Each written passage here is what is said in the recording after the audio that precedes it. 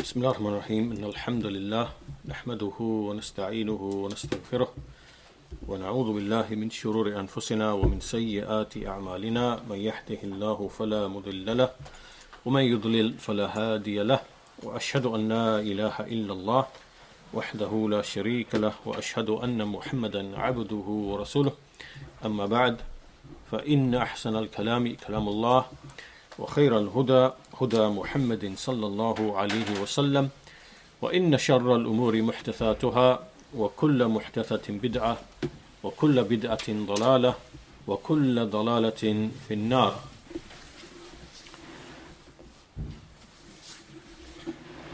So we begin our lesson today with obviously the sad news that I'm sure many of you have heard, which is that Sheikh Ubaid, whose book we are going through, has passed away in the past couple of days, rahimahullah.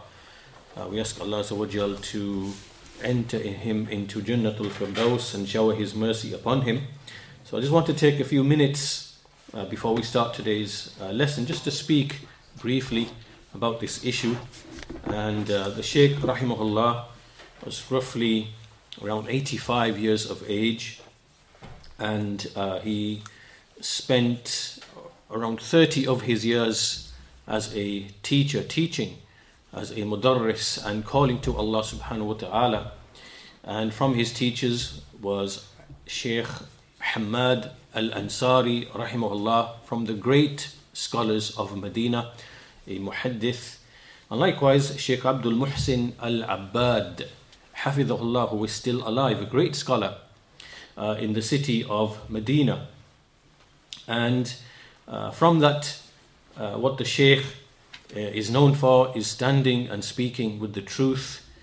If any of you recall, or at that age where you can recall in the late 90s and the early 2000s, the Shaykh Hafidhahullah was very outspoken against many of the deviants who appeared, whether from the extremists and the Khawarij, or whether from the other extreme, the Mumayyi'ah, the people who are lenient, and many shades in between.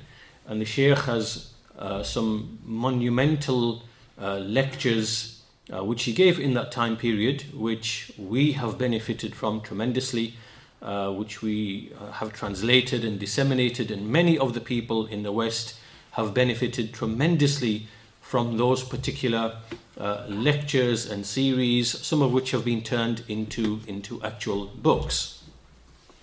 And the Shaykh himself, he knows and he recognizes, his statements are recorded, that the da'wah in the West was opened up for these scholars like Sheikh Ubaid, hafidhahullah, rahimahullah, akhwan, rahimahullah, and other scholars likewise in Medina, through the brothers at Maktaba Salafiyya. And the Shaykh has many statements openly stating this, that Maktaba Salafiyya here in the UK became a doorway for them for giving da'wah to the West.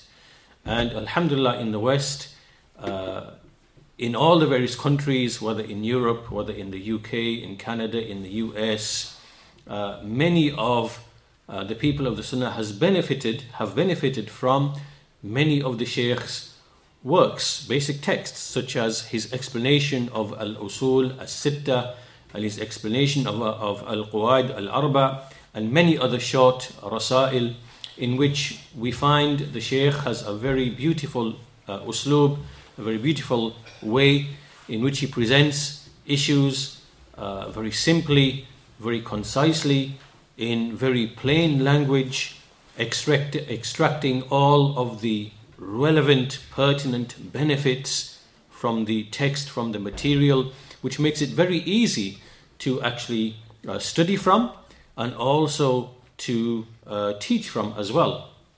So the Shaykh has had a very big effect, or a tremendous effect, or a significant role to play along with other scholars in the da'wah in the West in general, and particularly in clarifying the Salafi way, the Salafi methodology, and also in taking the right positions and being firm in the right positions when it comes to issues of deviance and deviations and innovators and people of misguidance, which has obviously aided the Sunnah the people of the Sunnah a great deal. Likewise, the Shaykh, for a period of time, he was the mushrif for the seminars that used to be organized by Maktaba Salafiyah in Medina. We used to take many people from the West, and Medina was a gathering place for the like a Dawra, and Sheikh Ubaid was the mushrif for a period of time where he would specify he would ask other mashayikh to participate and students to participate, to give the lectures in the actual Dawrat. And many people used to travel, and that was really beneficial. So we ask Allah Azza wa Jal to reward the Shaykh greatly and tremendously for all of that, and to shower him with his mercy. Now, of course, the death of the scholars is obviously a great calamity, and we have many statements from the people of knowledge, from the Sahaba and other than them. For example, the statement of Umar bin al-Khattab, who said, "Mawtu alfi abidin ahwanu min mawti alimin basirin bihalalillah wa haramihi." He said that 1,000 worshippers die is more insignificant than the death of a single scholar who is insightful in the halal, what Allah has made halal, and what Allah has made haram. And Ibn al-Qayyim rahimahullah, commenting upon this statement of Umar bin al-Khattab, he said, the angle from the statement of Umar is that this scholar is able to, with his knowledge of the halal and the haram and his knowledge of the religion, is able to destroy whatever Iblis is able to build. So whatever Iblis builds of his misguidance, then the scholar is able to destroy that with his knowledge and with his guidance. But as for the worshipper, the one who is the abid, the one who worships and is devoted to Allah, and he does many of the nawafil in terms of the acts of worship, then his benefit is restricted only to himself. Now, he's the only one who benefits from his nawafil prayers, at home, or his fasting and whatever else he might do. That's only to himself. Whereas the alim, his benefit covers all the people who listen to him. Ibn Mas'ud radiallahu anhu, he likewise said, do you know how Islam is harmed or destroyed or diminished? And he says, there is in a qabila, yakunu fil qabila aliman. There are two scholars in a town or a city. So one of them dies and half of the knowledge disappears. And the other one dies and then all of the knowledge disappears. So the disappearance of the scholars is the disappearance of knowledge. He also said, radiyallahu anhu, mawtul alimi thulmatun fil Islam, la yasudduha shay makhtalafa al-laylu wan-nahar. That the death of a scholar it brings a defect or a flaw in Islam. Just like you have a wall which is struck by something and it's damaged. So the death of a scholar leaves such impact upon Islam and its people, and nothing will put it back or repair it, because the scholar has now gone, and the ilm and the understanding and the fiqh that he carried with him in his heart and his mind has now gone. You can't now bring that back because it's been lost. And so these types of statements, and likewise Sa'id bin Jubair, he was asked the question, what is the destruction of the people? And he said, it is when their scholars pass away, when their scholars die. And there are many other statements like this about the death of the scholars, but I want to just quickly play you a short clip from Sheikh Ubaid himself, because many years back, maybe over a decade or so, in the late 2000s, when one of the other great scholars, Sheikh Zayd bin Hadi al-Madkhali, hafidhahullah, rahimahullah, afwan, rahimahullah, from the southern area of the Mamlaka, he passed away, and the Sheikh was asked to give some short words about the death of the scholar. And so this is basically what he said. I'll play it to you and maybe just translate as we go along, inshallah ta'ala. Just so you can hear the speech of the Shaykh. يقول السائل أحسن الله عزاءكم في العلامة الشيخ زيد بن محمد بن هادي المدخلي رحمه الله. نريد منكم توجيها حول موقف طالب العلم من موت العلماء أي علماء السنة حفظكم الله. So the questioner is basically saying that you've heard of the death of Sheikh Zayd, and so what advices or directions do you give about the death of the people of knowledge, and how the people of the Sunnah, how do they basically take that? أولا نقول الحمد لله على قضائه وقدره فله سبحانه ما أعطى وما أخذ. So he said, first of all, we say Alhamdulillah. This is the qada and the qadr of Allah subhanahu wa ta'ala. This is from the decree of Allah subhanahu wa ta'ala. And so therefore to Allah belongs what He gives, and to Allah belongs what He takes. فهو سبحانه وتعالى كما أنه له الملك كله فله الأمر كله. So just like Allah subhanahu wa ta'ala, to Him belongs all of the dominion. He owns everything. In the same way, to Him belongs the amr, meaning whatever He does in the creation. So just as He owns everything, then likewise He is the one who disposes of all of the affairs in His creation, which includes obviously giving life and taking life. Taking people away, and from that is taking the scholars away. وثانيا ليس غريبا أن يموت العلماء. The second point is that it is not strange that the people of knowledge should pass away. في كل زمان ومكان. أولا لأن أعظم مصيبة أصيب بها المسلمون موت محمد صلى الله عليه وسلم. So this is due to a number of reasons, meaning that it is not strange that the people of knowledge should pass away. Because first of all, the greatest calamity to befall the Muslims is the passing away of the Messenger Muhammad sallallahu alaihi wasallam. This is the greatest calamity. ثم ذهاب أصحابه من بعده. After that is the passing away of his Sahaba. ثم ذهاب الأئمة. Then the passing away of the A'imma, meaning the great scholars, the leading scholars who came after the Sahaba from the Tabi'een and the Tabi'een and the Imams like Imam Malik and Shafi'i and Abu Hanifa and Ahmad bin Hanbal and so on and so forth. وثانيا لأن النبي صلى الله عليه وسلم أخبر عن هذا.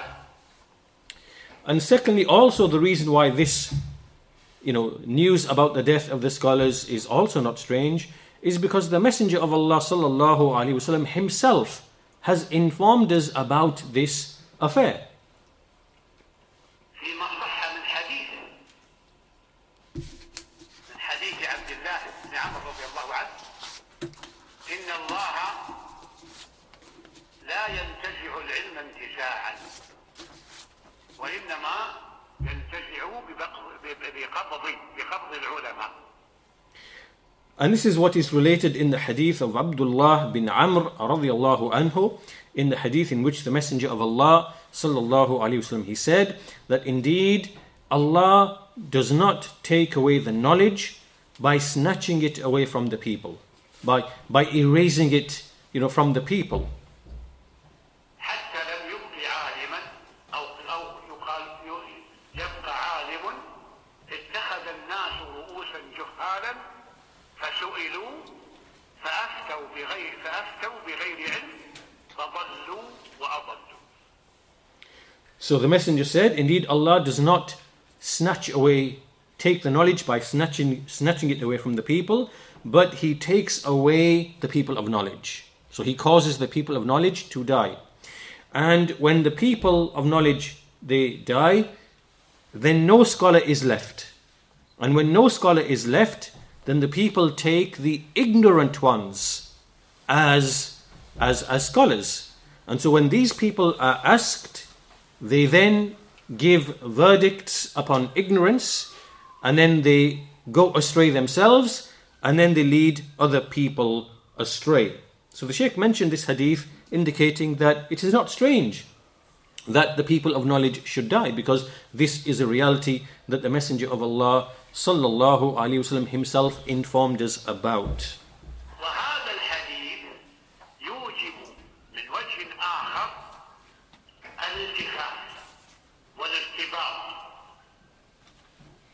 So the Shaykh says that from another angle, this hadith itself, it necessitates upon us that we take admonition, and we take an admonition from this hadith.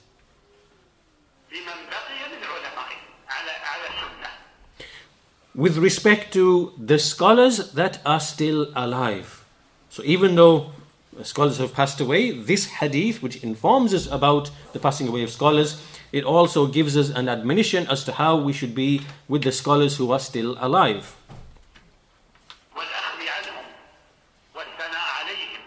Which is to benefit from them, to go to them, to benefit from them, and to praise them,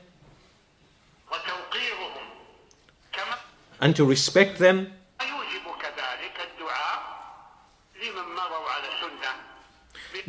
Just as likewise we make dua for those who have passed away from them, that Allah forgives them, that Allah shows mercy to them,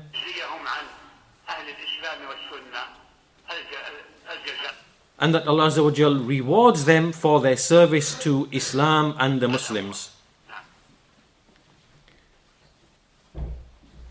So this is the advice and the speech of Shaykh Ubaid himself upon the passing away of a great scholar, well over 10 years ago.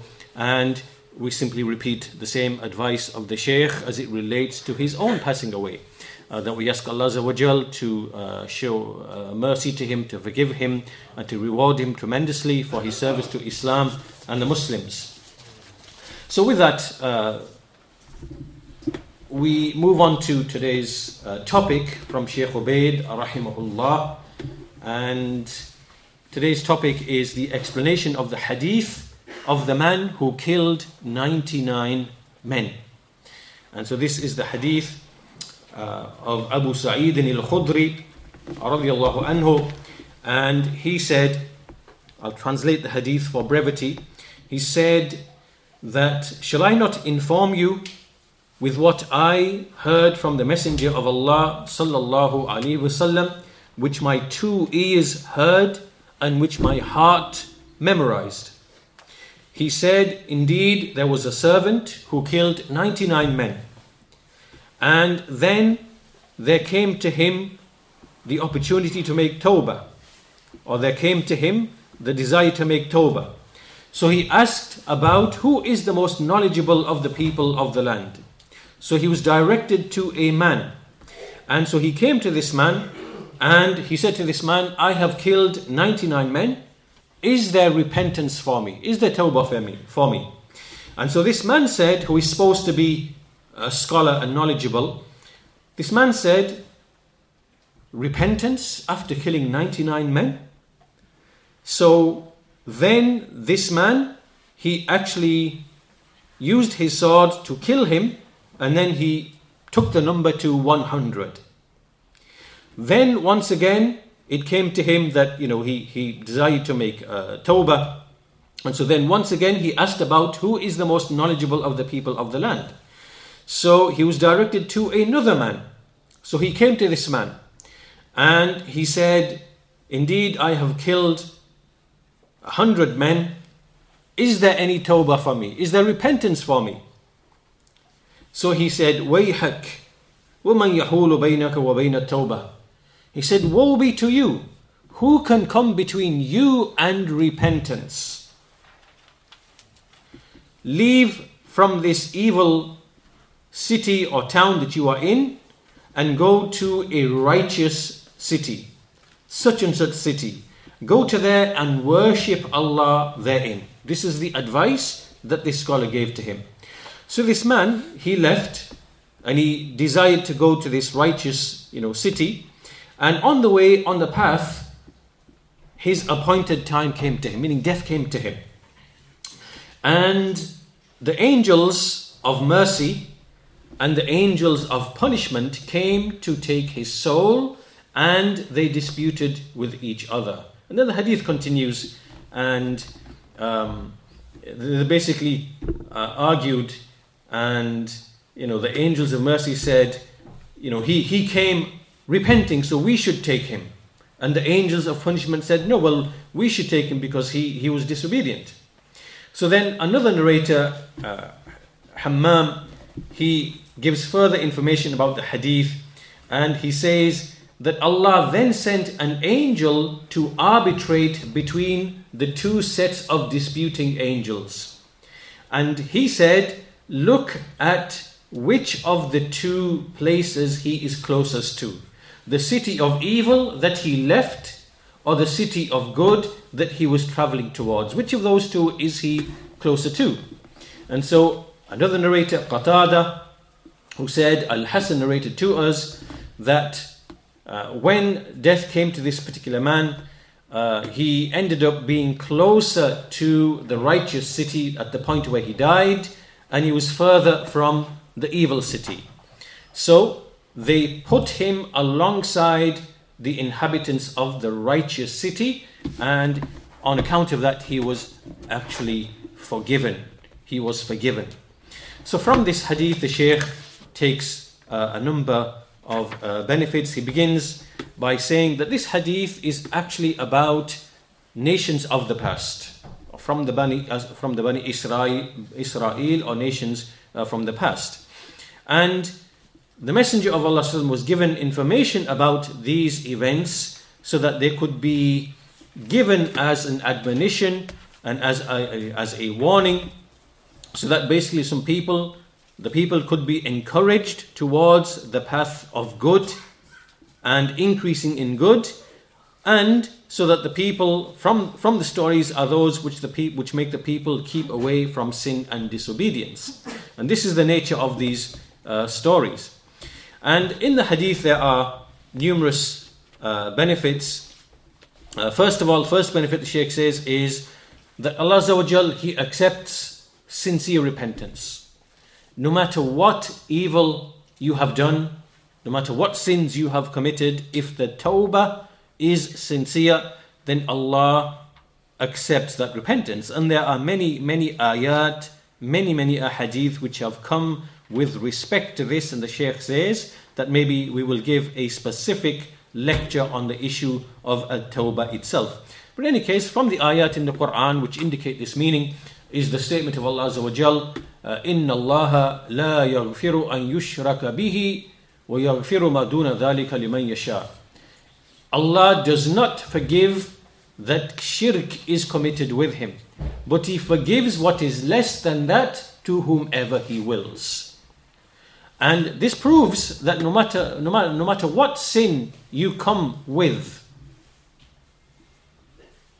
except shirk, then Allah Azza wa Jal will forgive you.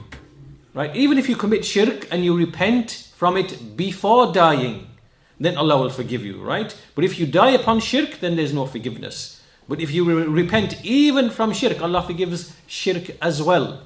But if you die upon shirk, Allah will not forgive you, as occurs in this ayah. But what is less than that, then Allah will forgive you. This indicates Allah forgives all sins prior to death, even shirk itself, but not after death. And likewise, from the many ayat in the Quran, Allah says, وَإِنِّي لَغَفَّارٌ لِمَنْ تَابَ وَآمَنَ وَعَمِلَ صَالِحًا ثُمَّ اهْتَدَى. Indeed, I am Ghaffar, وَإِنِّي لَغَفَّارٌ, I am oft forgiving for whoever repents and believes and does righteous deeds, and then he pursues guidance. And so there are many other ayat in the Quran, as the Shaykh indicated, in showing that Allah accepts repentance, whatever sin you might come to Allah subhanahu wa ta'ala with, whether before death or after death. But if it is after death, then it cannot be shirk. Shirk will not be forgiven. The second benefit that the Shaykh mentions from this is that he indicates that the people of knowledge, as you can see from this hadith, that this man who killed the 99 men, he first of all went to someone who was not really a scholar. This was not really a scholar. And you can see the difference between a scholar and a non-scholar. And the one who is a true scholar, he is more sincere and of more benefit and of more guidance to the ummah in dealing with the affairs of the ummah and treating these types of issues. And as Ibn Mas'ud said, the people will never cease to be upon goodness. لا يزال الناس صالحين متماسكين ما أتاهم العلم من أصحاب محمد صلى الله عليه وسلم ومن أكابرهم فإذا أتاهم من أصاغرهم هلكوا. That the people will never cease to be upon goodness so long as their knowledge comes from the companions of Muhammad sallallahu alaihi wasallam and from the senior ones, right? The older, the senior ones.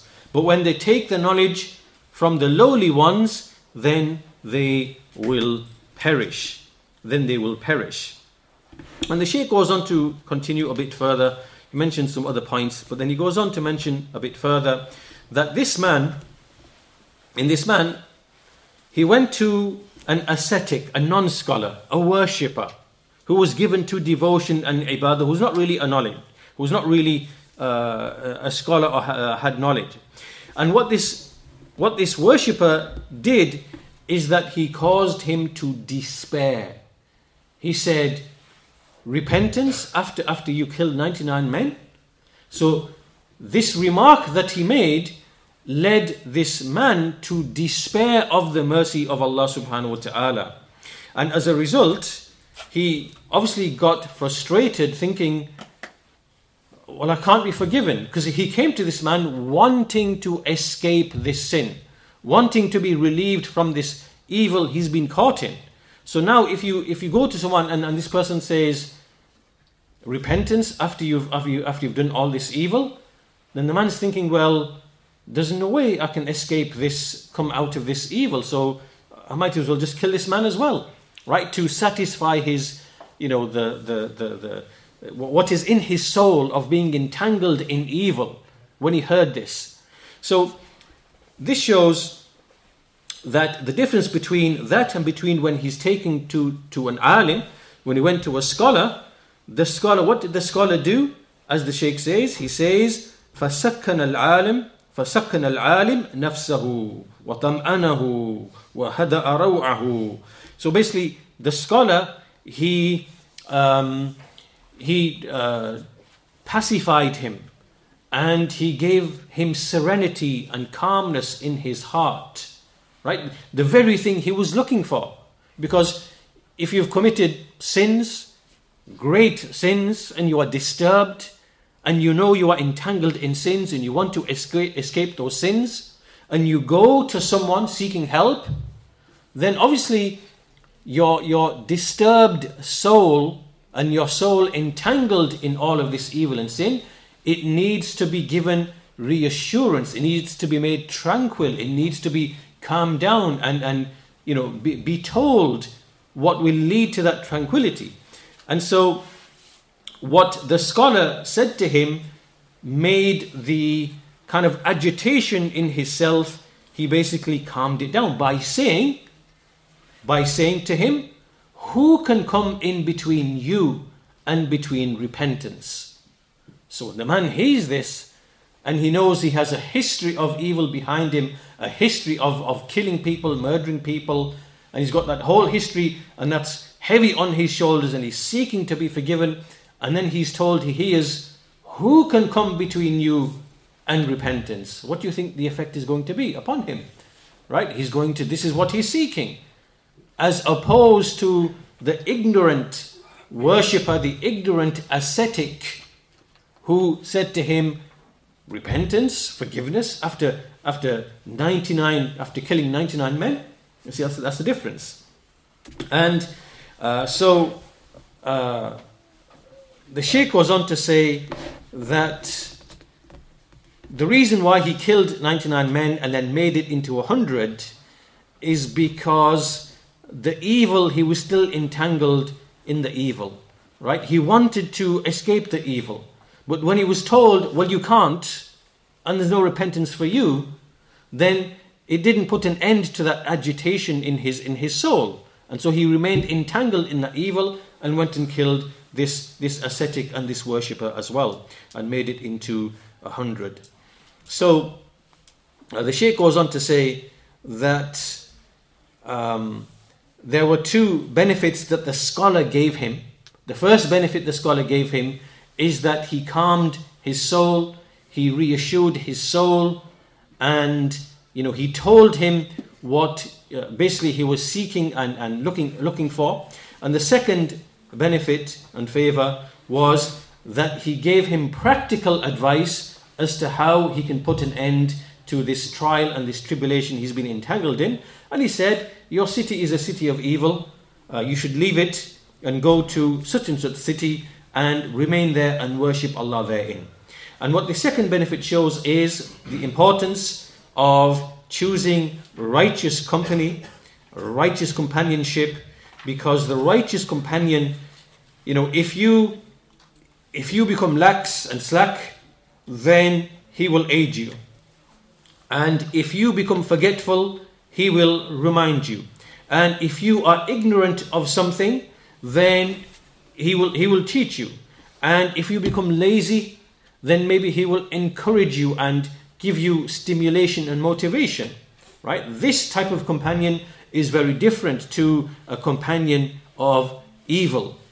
Because the companion of evil is someone who basically, he kills what is in your heart of any desire for wanting to do good deeds and for wanting to go towards that which is good, and he will stir and stimulate what is in the soul of various types of evil, of various types of major sins. So for example, some people they have a desire for wealth, and then they entice you with the same thing. Other people have a desire for lusts and the satisfaction of lusts, and they will entice you and draw you into the same type of thing.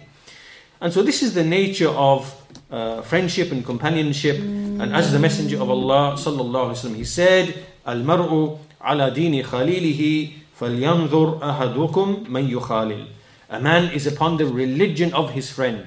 So let one of you look at whom he is befriending.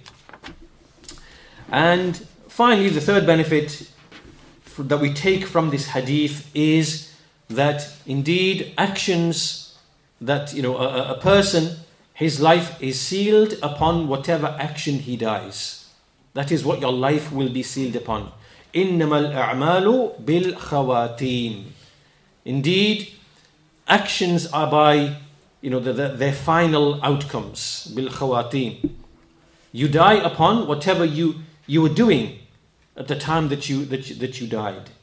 And this indicates that every man, in this case, this man, he left his city, which was a city of evil. He wanted to go to the city of good, wanting to be righteous, wanting to worship Allah, wanting to forget and leave everything that he was involved in.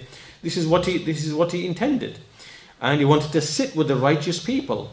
But obviously death came to him, and so therefore he was treated and he will be raised upon the state in which he died, which is in the state of repentance, and in the state of making amends. And therefore Allah's mercy reached him. And so this is a general principle. In fact, this is a hadith itself. The Messenger himself, he said this, إِنَّمَا الْأَعْمَالِ بِالْخَوَاتِيمِ. Indeed, actions are upon that with which they are sealed. So these are benefits taken from the hadith of this of the hadith of the man who killed 99 men. And so those benefits, first of all, sincere repentance. Sincere repentance is always accepted by Allah subhanahu wa ta'ala. Secondly, the great difference between the people of knowledge and those lesser than them. The people of knowledge, they bring tremendous benefit to the ummah by their knowledge of halal and haram, and by their insight in giving pertinent advice to people, which brings rectification.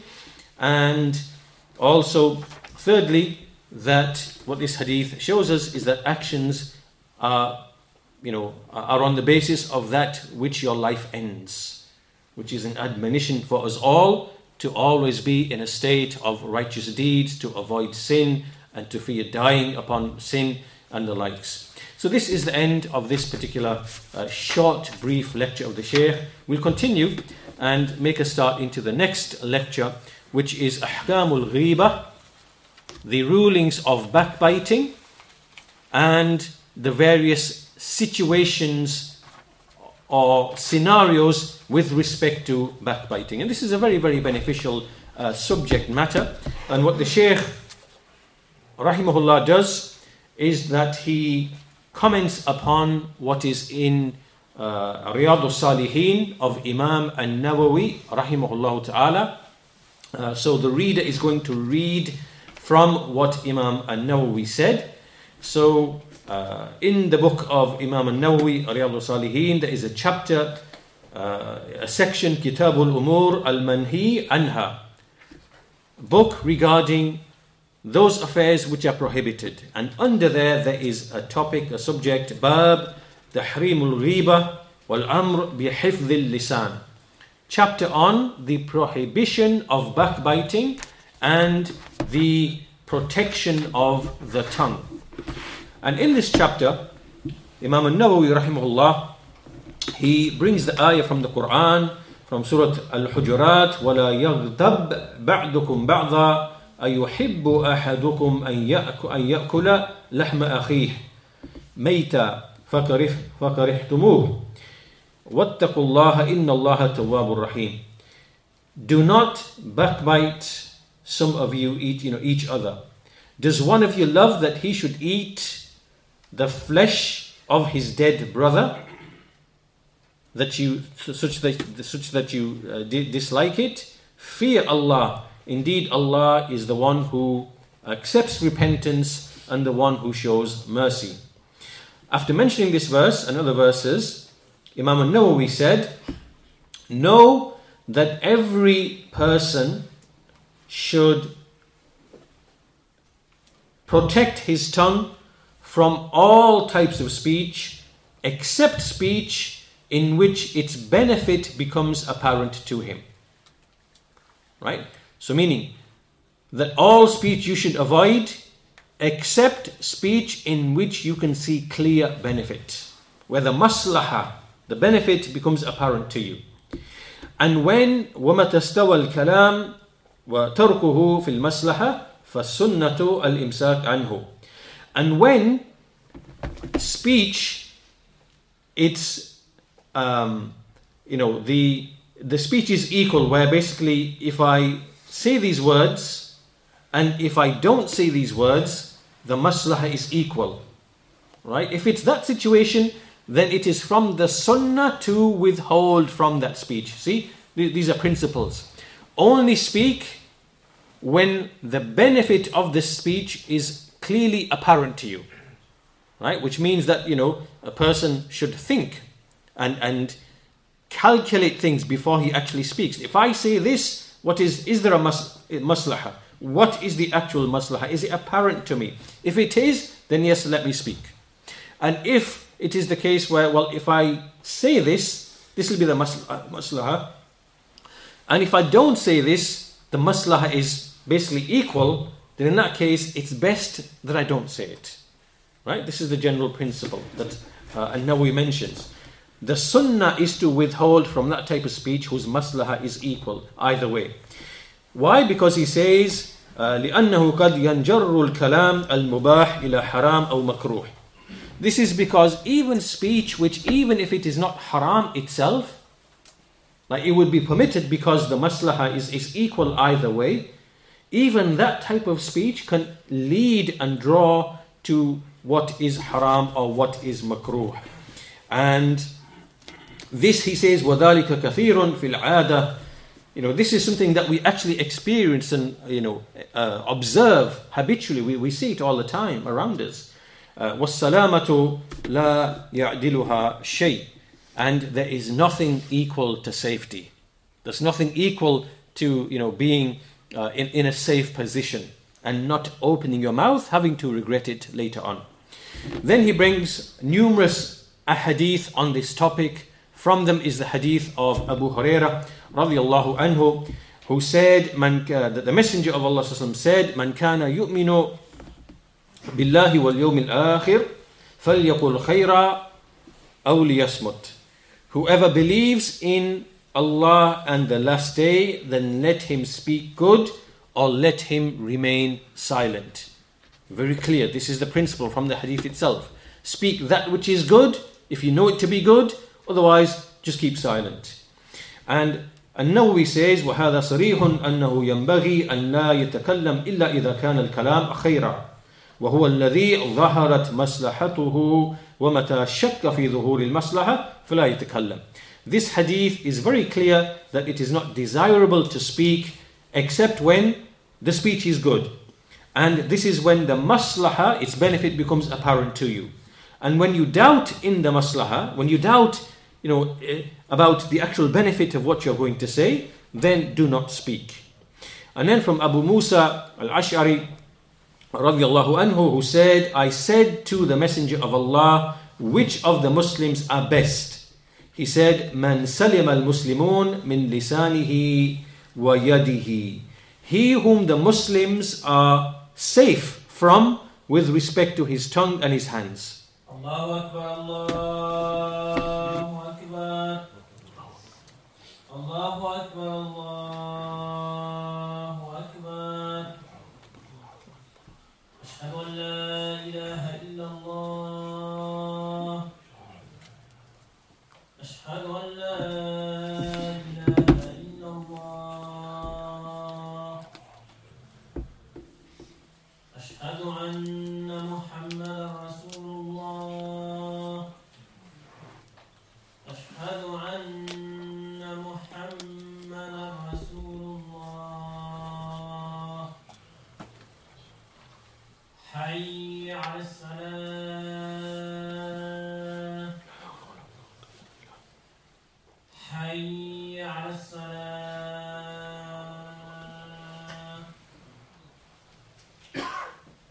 Hayya 'ala al-falah.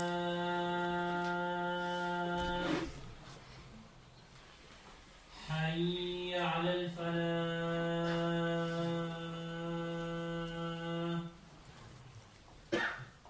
Allahu Akbar, Allahu Akbar. La ilaha illallah.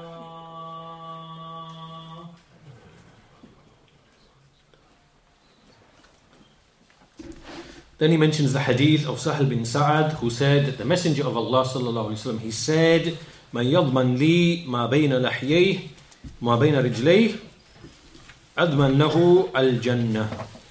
Whoever guarantees for me that which is between his two cheeks, meaning his tongue, and that which is between his two legs, meaning his private parts, then I will guarantee him Jannah, meaning the one who protects these two from falling into that which is unlawful. Likewise, the hadith of Abi Hurairah radiyallahu anhu, that he heard the Prophet sallallahu alaihi wasallam say, إن العبد يتكلم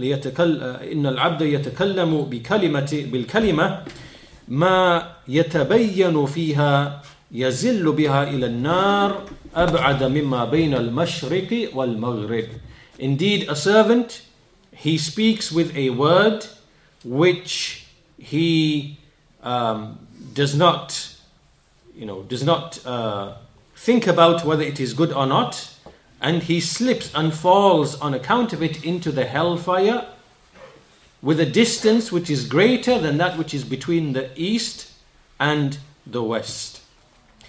And then the hadith of Abi Hurairah, which is actually specifically to do with backbiting, that the Messenger of Allah sallallahu alaihi wasallam, he said, قال أتدرون ما الغيبة?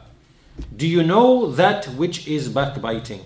قالوا الله ورسوله أعلم. Allah and His Messenger know best. So then he explained what is backbiting. He said, ذكر أخاك بما يكره. To mention your brother with that which he dislikes, with that which he would dislike to be mentioned with. قيل أفرأيت إن كان في أخي ما أقول. So then someone said to the Messenger, what if the thing that I said about my brother was actually in him? What if I was being truthful? That what I actually said, this person actually had what I said, and I was truthful in what I said. The messenger said, قال إن كان فيه ما قيل. قال إن كان فيه ما تقول فقد اغتبته وإن لم يكن فيه فقد بحته. So he said, if what you said about him was actually true and he had what you said about him, this would count as backbiting. This would count as backbiting. And if what you said about him was not in him, he didn't have what you said about him, this now you have slandered him. Right? So this is a hadith reported by Muslim, and the Sheikh Ubaid rahimahullah, he says that from the intelligence and the insight of An-Nawawi rahimahullah is that he came to this, that he warned from ghiba, from backbiting specifically, and warning from letting loose the tongue without really thinking about the consequences of the affairs in general. And the verses which he read from Surah Al-Hujurat, which mentions about not backbiting your brother, there is a number of points with respect to that ayah. First of all, this verse that we mentioned at the beginning, it makes a person flee from backbiting his brother Muslim. And this is by giving the similitude of likening it to eating the flesh of the corpse of the dead person. And Allah Azza wa Jal, He said, أَيُحِبُّ أَحَدُكُمْ أَن يَأْكُلَ لَحْمَ أَخِيهِ مَيْتًا. Does one of you wish to eat the flesh of his dead brother while he's dead? And everybody knows, the Sheikh says, that a person who is able to eat the flesh of something dead, which is actually lawful. No one amongst us would like to eat flesh of a dead animal, even though it might even be lawful for us. So how then would a person therefore proceed to eat the flesh of a person, a man who has died? This is even more repugnant. You would want to keep away from that even more so. And so this similitude was given in this ayah to make us flee from this evil. The second point taken from this verse is that at the end of the verse, Allah Azza wa Jal, He said, وَاتَّقُوا اللَّهِ إِنَّ اللَّهَ تَوَّابٌ رَحِيمٌ. Fear Allah, indeed Allah is the acceptor of repentance and He's merciful. Which means that this is a major sin. Because He mentioned the word or His name, Tawwab, that He is the acceptor of repentance. This is a proof that the actual sin being mentioned is something that necessitates or requires repentance, which indicates that it is from the major sins, the kaba'ir. The Shaykh goes on to explain that sins are of two types. They are the first type are the sagha'ir, the small sins, such as, for example, the unlawful looking at something which is unlawful, or touching something which is unlawful. these types of sins can be expiated by other righteous deeds, by prayer, by fasting, by charity, by visiting the sick, and other types of righteous deeds, by dhikr, and so on and so forth. Then there are the major sins. These can only be forgiven by way of tawbah, unlike the minor sins. The minor sins can be expiated without tawbah. The major sins, they require tawbah for them to be forgiven, sincere tawbah. And as the Shaykh says, that he will try, inshallah ta'ala, to speak about tawbah separately in a separate lecture. Then Imam al-Nawawi rahimahullah, and what we'll do is we'll make a start on this point and then we'll finish, and we'll continue this in the next lesson. After mentioning the ruling on backbiting, that it is something repugnant, that it is something evil, and it should be avoided, and the similitude given is a very, a strong similitude about eating the flesh of someone who is dead. That's what backbiting is like. Imam al-Nawawi then goes on to explain that there are certain situations, there are 6 situations which in the Sharia backbiting would be permitted. And the Shaykh says that ghiba is not allowed except في أمر شرعي لا يمكن الوصول إليه إلا بها. This is the guiding principle for the backbiting which is allowed. Backbiting, even though we've seen the very severe strict prohibition here, it is allowed in order to fulfill a legislated affair which cannot be fulfilled except by way of backbiting, except through backbiting, right? There are certain situations where to fulfill something that is a Sharia affair and required in the Sharia, you will not be able to do it except with backbiting, right? So these are scenarios in which backbiting is permissible. And so he mentions from An-Nawawi, Bab ma yubahu min al-ghiba, chapter on that which is permissible of backbiting. He says, No, i'lam an al-ghiba tubah li gharadin sahih shar'i la yumkin al-wusulu ilayhi illa biha. Know that backbiting is permissible for a correct legislated objective which it is not possible to achieve except by way of it, except by way of backbiting. And the Shaykh says, An-Nawawi says, وَهُوَ بِسِتَّةِ أَسْبَابٍ. This has 6 reasons, 6 things justify backbiting. So he mentions Al-Awwal, which is At-Tadhallum. Al-Awwal, At-Tadhallum. At-Tadhallum is to make a complaint about oppression, to make a complaint about being oppressed. So it is permissible for the madhloom أن يتظلم إلى السلطان والقاضي وغيرهما, that he goes and makes a complaint of the oppression to the leader, to the qadi, to the judge, and other than them, right? To anyone who has some sort of authority or has the ability, the power to establish justice with respect to the one who is oppressing him. So he can go to this qadi or the one who has the ability to end this injustice, and he says, so and so, he mentions him by name, he is oppressing me and being unjust to me. Right? So this is the first scenario, the first situation which allows and permits backbiting. Shaykh Ubaid comments upon this, rahimahullah. He says, this is very clear. A person is oppressed, he takes the affair to a qadi, to a judge, to a person of authority. He mentions what the oppression is, and he mentions the individual. He mentions the individual because it's not possible for him to be aided and for the oppression to be stopped except if the actual individual is being mentioned. Right? So for example, it could be a neighbor, it could be, who's tipping rubbish onto your pathway or something and harming you and your children and whatever it might be, and he's not stopping, and then you go to the authorities and you say that this man is being oppressive, and you have to mention who it actually is, because otherwise the oppression will not be stopped. So here, remember the definition that al-ghiba is not permitted except fi amrin shar'i, in a legislated affair, la yumkin al-wusul ilayhi illa biha, which is not possible to achieve except by way of that. So this is one example, right? To make complaint of an actual oppression. This now is not backbiting. This is not the prohibited backbiting.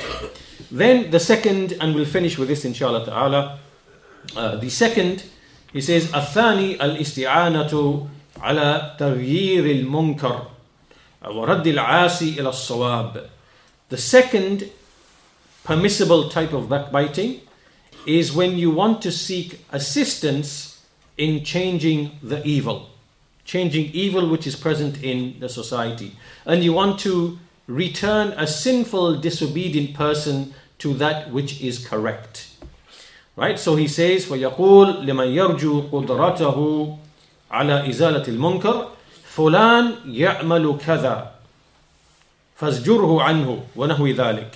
So he goes to someone whom he knows has the power and ability, and he says, so-and-so is, he says, so-and-so is doing such and such. Prevent him from it. And what is similar to this? So what is his intent? His intent is to stop the evil. To stop the evil. This is what his intention should be. If his intention is anything else, this now is unlawful.